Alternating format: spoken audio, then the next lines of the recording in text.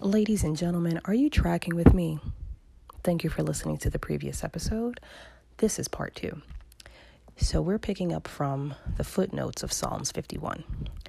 And as I begin to read the footnotes, I see like 3 ravens or crows. I'm not even sure, on the lawn.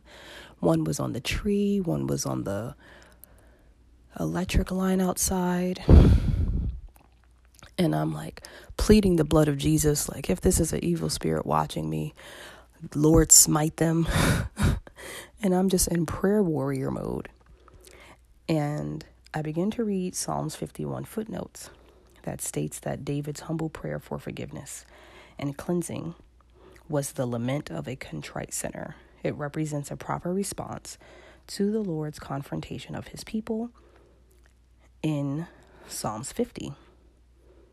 So I go read Psalms 50, verses 8 through 15, which states that the Lord is speaking. God says, I bring no charges against you concerning your sacrifices or concerning your burnt offerings, which are ever before me. I have no need of bull from your stall, or of goats from your pens. For every animal of the forest is mine, and the cattle on 1,000 hills. I know every bird in the mountains, and the insects in the fields are mine. And I had to stop there for a second and laugh and cry, I think, because here I am being so fearful, like, oh my God, there's a black bird out there. And I don't even know where that superstition came from. I don't even know where I learned that from, that black birds and black cats are evil and demonic and are coming to destroy me and my family, or they symbolize death or ruin. But that's what I was feeling. And then I read Psalms 50, verse 11. And it says that every bird, God knows, because he made them. Verse 12. If I were hungry, I would not tell you, for the world is mine, and all that is in it. Do I eat the flesh of bulls or drink the blood of goats? Sacrifice thank offerings to God. Fulfill your vows to the Most High, and call on me in the day of trouble. I will deliver you, and you will honor me. What else did I need to read?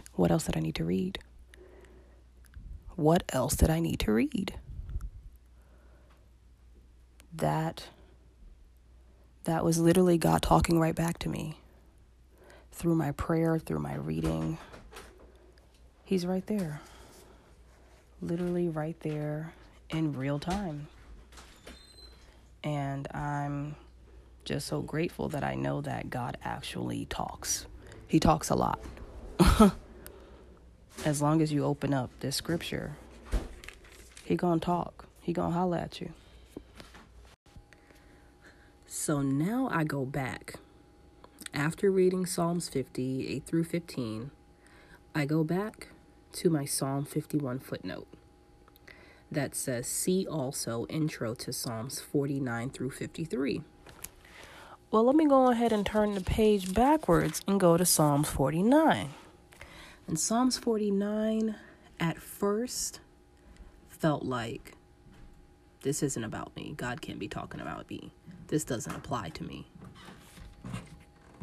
Now, I won't read all of Psalms 49, but Psalms 49 is a Psalms that concerns or describes the rich fools who proudly rely on their great wealth and on themselves to assure their welfare and security in the world. Now, I'm a real one in these streets, so I'm going to share with you what that means to me. The last 6 years or more, I have relied on my looks. I have relied on my perfectionism. I have relied on my wit, charm, intelligence. I have relied on my body, my sex appeal. I have relied on men, their bank account savings and investments, their hard work. I've relied on my friends who have salaries double or triple mine. I have relied solely, mostly, on my body, my looks, my education, and men to establish and assure my welfare and security in the world. So it was by my own doing, my own flesh, my own physical capabilities, and my charm and my conversation to be able to woo men and getting me a drink or paying a bill or getting flued out, whatever it was, the lifestyle that I was living, I made myself my God. That's the first time I think I'm saying that out loud. I made myself my God, my own God. I praised and worshiped myself on social media. How good do I look? Shady comments, shady, what do you call those? Taglines, or I don't know. I forget. It's been a while since I've been on social media. But I've relied on me and I've relied on men. I've made men my God. I put myself and men on the altar of my heart, on the altar of my mind, on the altar of my soul, if you will, because I was determined, no matter what, me, my body, my thoughts, and these men are going to pay my way through life. Someone else is going to help me foot this bill, because I'll be damned if I do this life by myself. And that was really where my heart has been these last few years, maybe this past decade. I'm not really sure. And this Psalm 49, it was uncomfortable to put myself in the shoes of the rich, in the shoes of those who boast and trust in their wealth and their great riches, thinking that I could afford my soul, costing someone else's.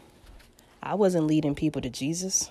I wasn't even thinking about Jesus. Jesus who? Yeah, he outside somewhere. He around. But I ain't got no dealings with him.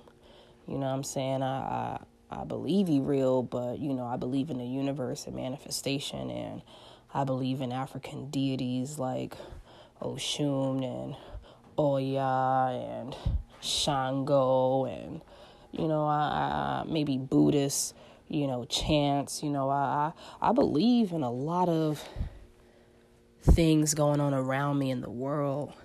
I just take bits and pieces of different religions, different spiritual practices, different walks of life, and I just make them work for me because I'm in control here. And Psalm 49 just made me look real foolish. And it really is just a testament to wow, I can say that now. But once upon a time, 6 months ago, prior to 6 or 7 months ago, Holy Spirit, who? I couldn't see past myself and the man or the men in my life. I didn't make room for God. And in these past few months, this second half of the year, where I've sacrificed my career in New York City, where I sacrificed a heart posture and a thinking that I've had that you've been fortunate and I've been blessed to share with you on this podcast, my journey, my transformation, and how I represent God in my life. It really feels like the word and a real relationship with God is like Drano. That's how I feel. I don't know any other example, like how to put it. Like, you know, when you got your pipes or your sink or your tub, you washing your hair or whatever, and it get clogged up, then don't nothing go down. It's just jammed and blocked and it's irritating you and you can't do nothing with it. That's how my life has been. I have filled my pipe, my life, my soul, my mind, my heart, my thinking, my body with other people, with other ideas, with things, places, thoughts, feelings that were not mine, that were not aligned with God, that were not good for me, that clogged me up. So until I rededicated my life to God again, it was then in the shift in my heart posture where I was like, yo, I really need something else, because at some point during this summer, while I was on summer break, I felt that if I stayed in my home, I was going to die, like my house was going to catch on fire. And I had never felt that ever in my life. And I make a decision to move, to just up and leave, relocate, and encounter God in a whole new way. God saving my life yet again. Thank you, Lord. But He's been saving my life over and over and over and over and over and over and over and over and over and over and over again. He has saved me more times than I can count. He has delivered me more times than I can count. And many of those deliverances happen on and off of this podcast, because we have a real working relationship. Like, for those of you who actually live with your partner and you have to converse with your partner, you know, you can't just, I guess, be in silence all day, unless that's, you know, the kind of day you having. And we may all have those days, me included. But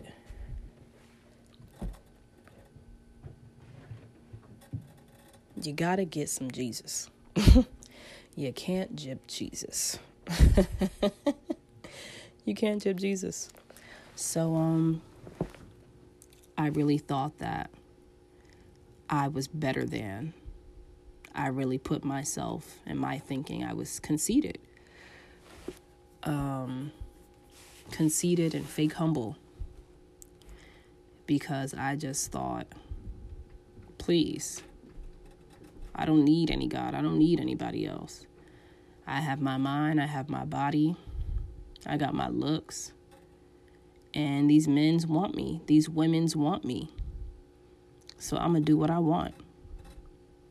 And the more deplorable and the more taboo it is, the better.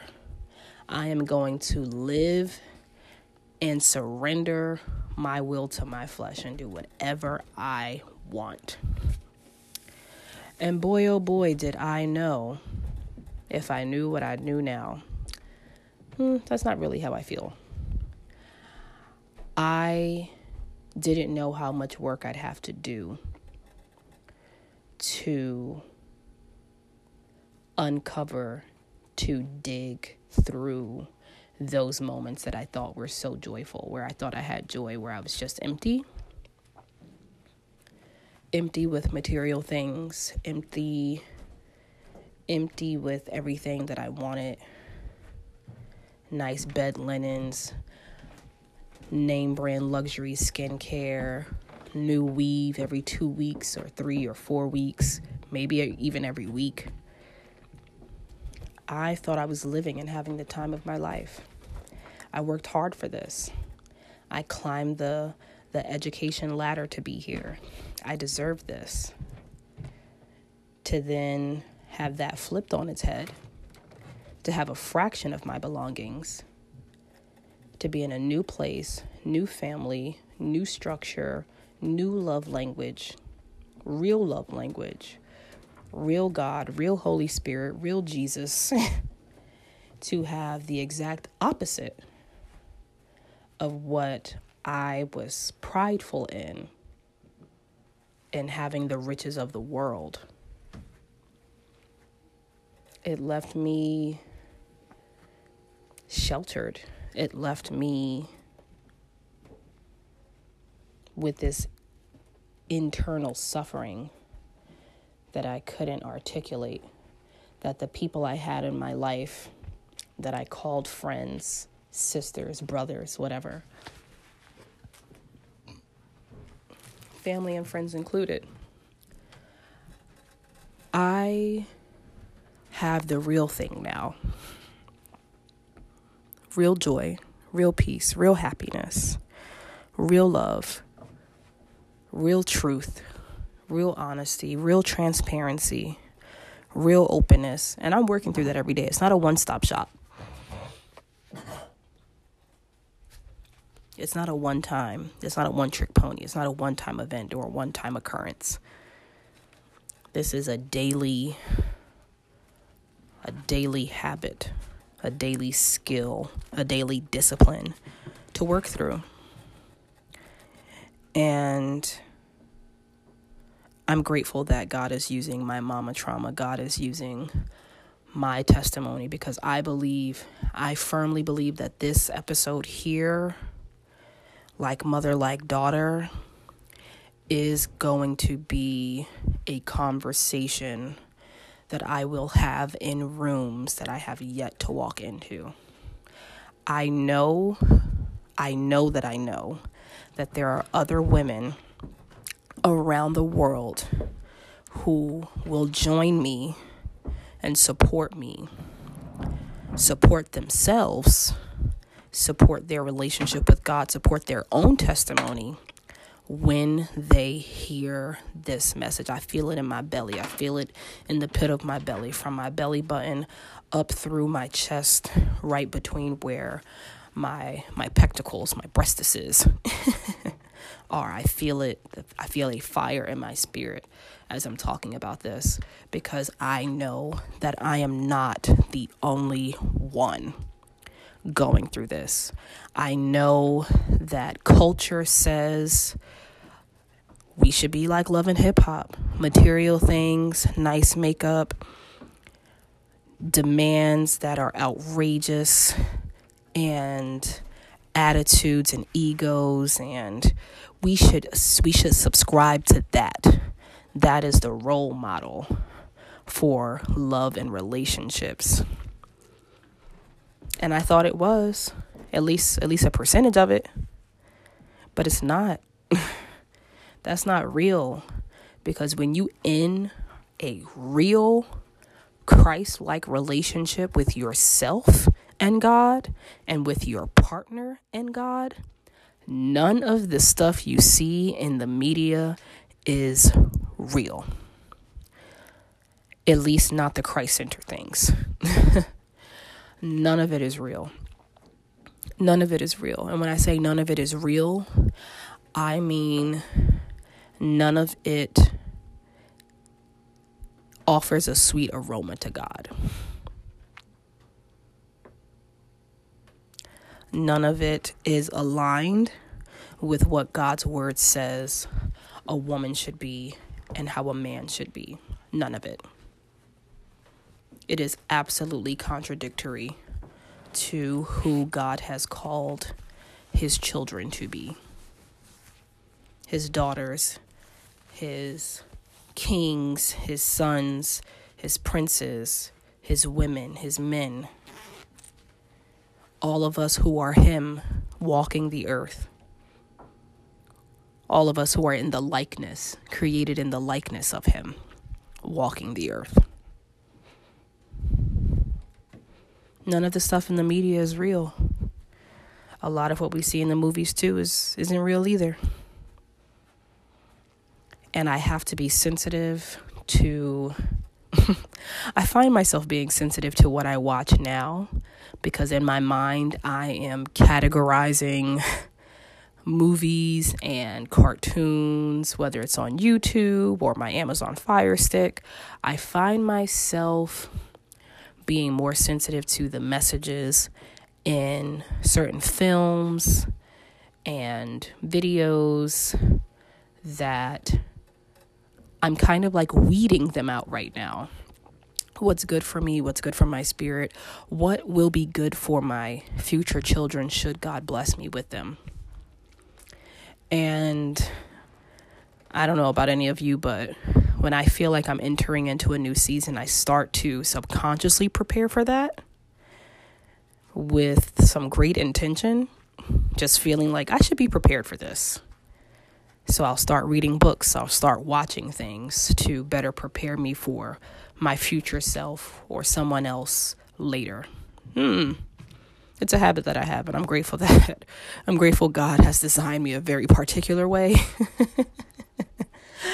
Oh, I'm grateful that God's word is the word that speaks to me. I read it and it reads me. And maybe you too have felt similarly. God's word reads you too, especially when and where you least expect it. So I'm grateful. I'm grateful that you've listened to part 1 and part 2 of Like Mother, Like Daughter. I am grateful for my testimony. I am grateful for not living in shame. The shame of how I've used myself, how I've dismissed God, how I've used other people to strategically climb some invisible ladder that society tells me I have to climb. My heart feels so good walking in purpose. My heart feels so good. I just feel good. It feels like my heart feels like the perfect day.